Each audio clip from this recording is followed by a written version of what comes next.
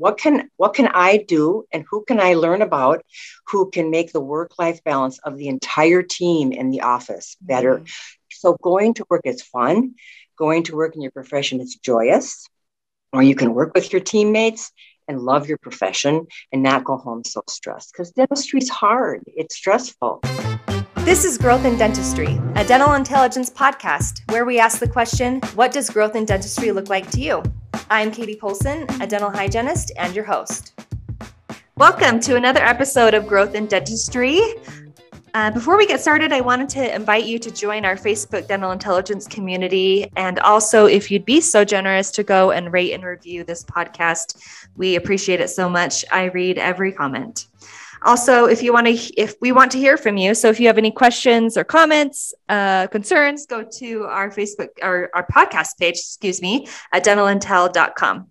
Now for our show today, I am just super excited. I have my trusty co-host, Emily Duncan, who I've never had with me before. She's in our Chicago office and I'm here in Utah. Emily is the Director of Business Development, and she gets to introduce our esteemed guest today that we're so excited to hear from. Take it away, Emily. Hi, everybody. I am so excited to introduce Deborah today. So I just had the pleasure to meet and start working with Deborah a couple of months ago. So Deborah's got a super interesting story. After starting off as a dental technician, she actually went to school to become a dentist and then owned and operated her private practice for 20 years. And then after leaving her practice, Deborah went on to practice dentistry in every place you can imagine, including associateships, corporate dentistry, military, prisons, you name it. It seems like she's done it. And all of these experiences ultimately led her to start her own company, Dental Staffing, which is how we were introduced. And Dental Staffing's goal is to help dental professionals find the right fit for employees and employers. So we're super excited to have her with us today.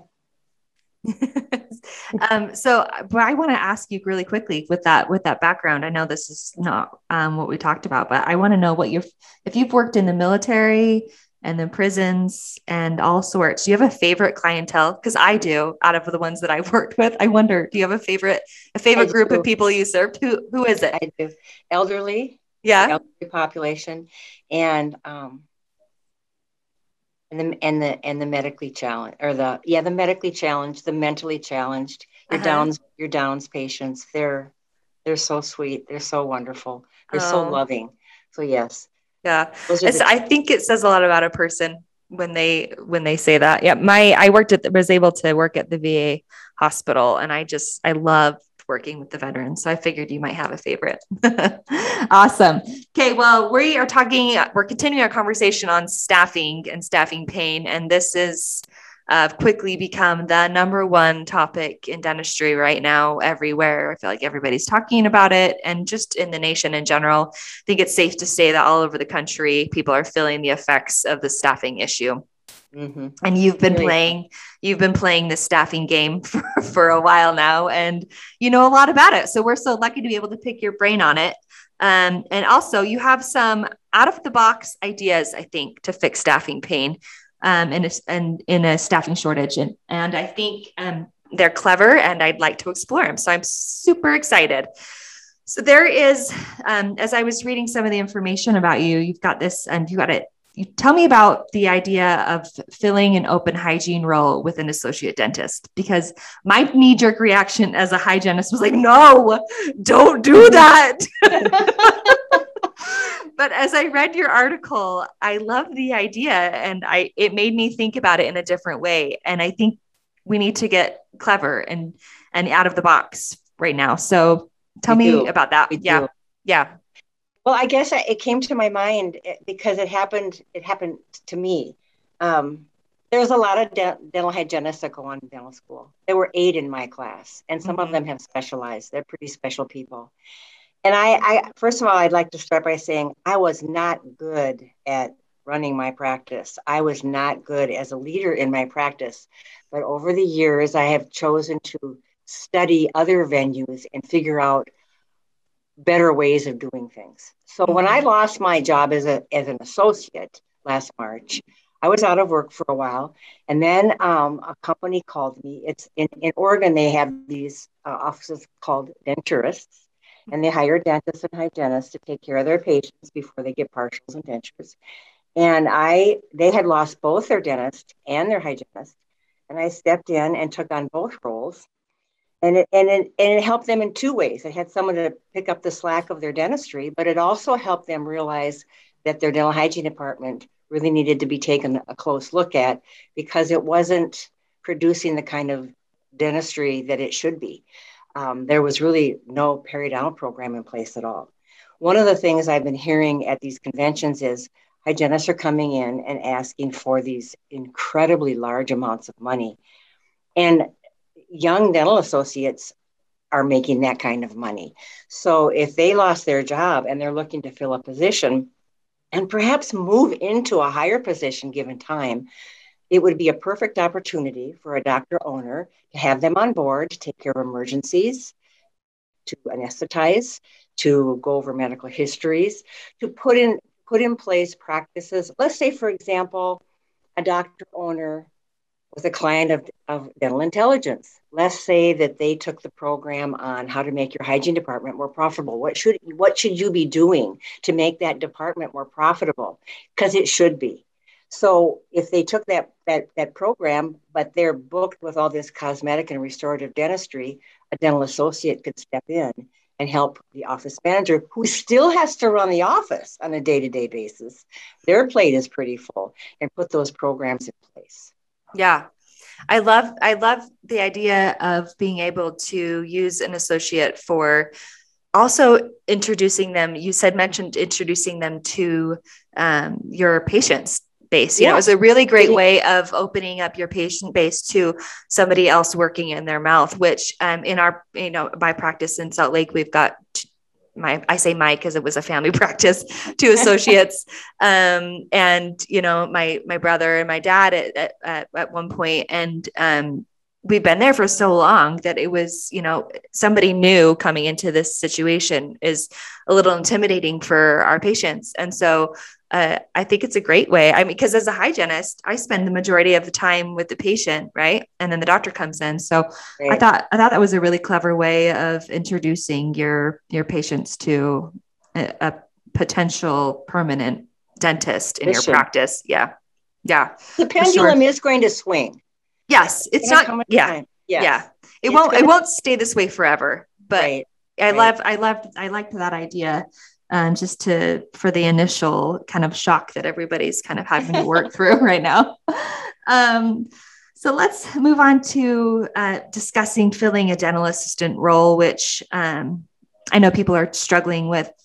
They struggled with it before the pandemic, and they'll struggle with it during, and I'm sure we'll struggle with it after. But the idea of training up a dental assistant isn't a new one. However, you've got some great ideas on taking someone new to the industry and getting them to work. And they're not just like, hey, choose someone from Starbucks and put them in that role, but they're like really actionable ideas. So go ahead and tell us about that a little bit. Well, I'm the person at my company that looks at all the resumes before they're posted, because I want to be sure of who I'm posting. And you're right, I would not accept a resume from someone who was working at Starbucks, but I've had some medical assistants come on board who are interested in moving into dentistry. And though they're not certified, they certainly could come on board. I think a lot of dentists, and I know for myself, this is probably true. They don't realize how much a dental assistant actually does in a day.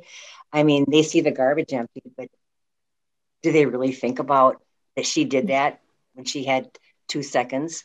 Because it was going to overflow. I mean, there's a lot of things they do that are not patient related, that if you were to bring on another kind of professional who could break down operatories, who could turn rooms, who could do some sterilization, who could clean the floors, who could empty garbage, who could seat and bib the patient, who could go over a medical history and take blood pressures.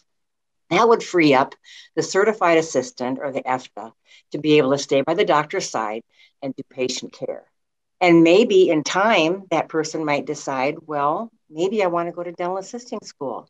If it were me as the doctor owner, if that person was the right person, I would even consider helping them financially do that if they agreed to come back and work for me for a given period of time. Yeah. And in some states, it's not necessarily required to have that. So if you were wanting to train up, then you definitely could. But and that's how I got my start. I mean, I started flipping rooms. It was my dad's practice, right? So I would go in and I would do all the sterilization and I would flip rooms and the countless amount of files that I scanned into. It was the worst. That was the worst job, but it got me into the idea of thinking about being in a practice. And yeah, they don't need to have a dental background to be able to do any of that. No, they don't. Yeah. Well, and it makes so much sense to me because it's a great way to learn about a person and you can see the work ethic and you can see the way that they operate, the happiness they bring to an office, the presence, and all of that stuff isn't teachable, but the rest is, so if they come in and they're like this tornado of, I'm going to work hard, I'm going to be great to be around and really add a good positive energy to an office, the rest you can teach, so I love that approach that you don't need to find, the perfect skills on paper necessarily. It's the work ethic that's behind all of that you can then coach into exactly what you're looking for from that perspective. Yeah. So that makes so much sense to me, especially when there is a shortage right now, right? Yeah. Yeah. Right. Good deal. The other thing that I wanted to talk about was really for the majority of the time here is talking about knowing when to fire and the best practices for letting an employee go. I know just from my experience, so in my graduate degree, I studied conflict in dentistry, and interesting. Dentists are notoriously not that great at conflict. I know that's a generalization, but they just kind of aren't. So knowing when to fire is a huge conflict for a lot of practices. And this isn't just subject to dentistry, but many people let their employees, they leave them on for way longer than they even know that they want to, just for fear of that conflict. So tell me your experience with letting people go and all of that, because I know it's probably the hardest part of running a team. So what advice can you give on that topic? Well, it is really hard, but you have to keep just one thing in the back of your mind. You really are only as good as your weakest link. You really are. Having worked in the corporate world of dentistry, first of all, there should be a very strong office manual with everyone's job description, all of the expectations of duties, requirements of the job, et cetera, because there's many reasons why you might fire someone, maybe an attitude or poor performance or harassment, or they create too much drama in the office. But I think it's important to, when you have an issue like that, it's called 3 strikes and you're out. You call them, you bring them in and sit them down and talk to them about what you're seeing and what you need to see changed, and ask them, what can I do to help you make this change? Over time, I mean, they're given 30 days to make a change. If they don't make the change, they're talked to again about what needs to happen, or are you struggling with trying to make this happen? And each time you meet with that person, I think it's very important to document your meeting with them and have both parties sign and date. The third time, it's over. I mean, they're asked to leave. I've made so many mistakes in letting people go. I think of a time when I had an entire staff come in and tell me that if I did not fire the office manager, they were all going to walk. And that was difficult. How it was handled wasn't correct. I should have actually set that person down and said, the entire team wants me to let you go, or they're going to walk. What should I do? But I didn't handle it that way. And that was a huge lesson learned. Of course, we don't learn unless we make mistakes, but documenting 3 strikes and you're out. You meet them once, everything's in writing, everything's signed, everything's dated, and then they're gone.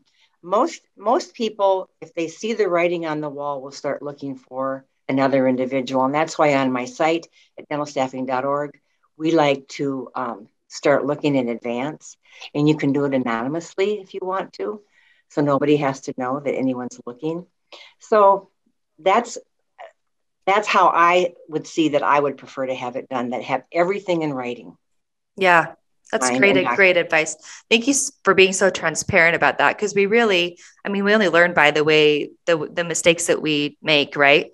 And I feel like your advocacy of the person, just what can I do to help you to succeed in this position, and give them time. What time frame do you think would be appropriate after you've given that second strike before you end up firing them? Because you've given them 30 days. Do you give them another 30 days, or what do you think? No, it would probably be a couple weeks. Okay. Because they should, after two notifications, the average human being can see the writing on the wall. I mean, I've got to make this change or they're going to let me go. Right. So within 10 days, which is 2 weeks business, you're going to know if some people just can't make the change. I had an assistant, I loved her to death, but she was constantly late to work or constantly late back from lunch. And it was a corporate situation, and they talked to her about it twice, and they had to let her go. And I loved working with her, but they had to let her go. Yeah. So I was starting patients by myself. I couldn't do that.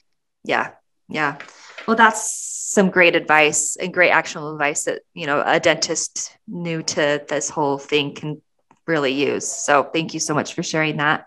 I love the way, and I think Katie kind of spoke to this, but the way that you can talk about, a mistake you've made, I just love, because I think it makes a topic like this, that's kind of unapproachable sometimes, a lot more approachable. Because as you said, and I think as I was learning about you before this too, you love the practice of dentistry, the practice of, owning and managing people in a business is not something you at least at one point loved as much. But being able to talk about that and say that and admit that, I think, isn't something people are super comfortable to admit in dentistry, even though that's the case for so many dentists that I talk to as well. It's like, I was passionate and I have always loved the clinical side, the dentistry side.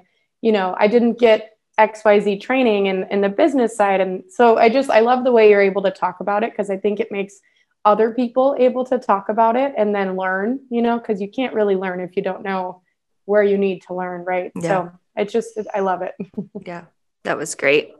So we asked the same question to every guest on our podcast, and it is, because growth is so personal, it's such a broad topic, and it can mean so many things to so many different people, especially in the different stages of your career.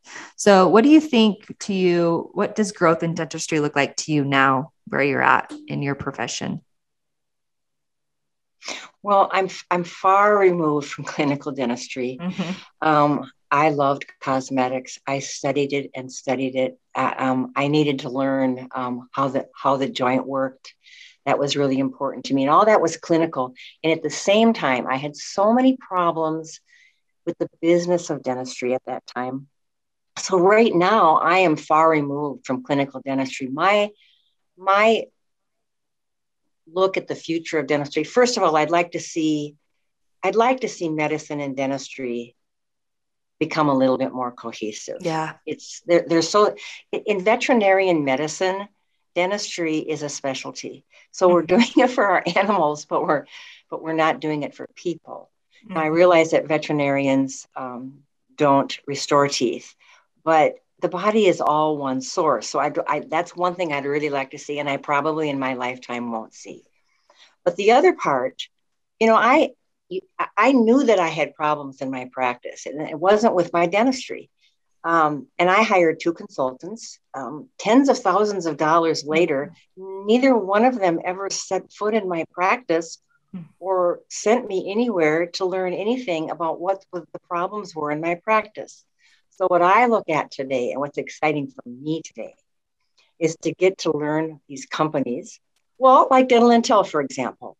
When I walked away from your, I believe it was like a webinar. It was an interactive webinar on the Morning Huddle. I thought, how fun would that be for a team to know the production for today, to understand we're running a business, to know that there's treatment that's not completed, and there's relatives who have treatment not completed, and make it a game of, we got to reach our goal today and we're not there. So what do we have to do to make ourselves get there? Or a company like Inside Hiring. I don't know if you've heard of Inside Hiring. They have this program, the 15-minute sit-down task. Let's say you've narrowed your pool of candidates for office manager down to 3. And you know that people can fool you on their resume. And you know that how someone interviews has nothing to do with their job performance. So what do you do? Who do you hire? Who do you pick? I've made mistakes there too. And our Inside Hiring has this program. They can determine your work ethic, how you make decisions, how you handle stress, and it's supposed to be foolproof. And I'm going to take the test here in a couple of days, and I'm very excited to see how it comes out. Or companies like Dental Office Support, they do your insurance for you out of the office. Yeah. How neat is that to not have to deal with insurance? They help you with appeals and denials. They even post your payments. I mean, DocPay, which is way cheaper type of credit card company, for your office to save you tens of thousands of dollars over years. So that's where I'm interested in. What can I do, and who can I learn about who can make the work-life balance of the entire team in the office better? So going to work is fun. Going to work in your profession is joyous. Or you can work with your teammates and love your profession and not go home so stressed, because dentistry is hard. It's stressful. And these companies weren't around when I was a young dentist, and to me, they're the most exciting part of the future of dentistry. We would agree with that. Absolutely. Yeah. Well, it's been so great to get to know you. Thank you so much for being here with us. Anything else? Me. Yeah. Oh, it was our pleasure. Anything else that we missed that you wanted to cover? I feel like it was so great, but okay. Well, this has been Growth in Dentistry, a Dental Intelligence podcast. Special thanks again to our lovely, lovely guest. You can find her at info@dentalstaffing.org. The link will be in our show notes, or you can just go to dentalstaffing.org. You can find that link in our show notes or by visiting our webpage at dentalintel.com. And again, thank you so much to Emily Duncan for being with me today here as my trusty co-host. And thank you again to our marketing department for all of their work on this podcast. I'm Katie Poulsen. Keep growing.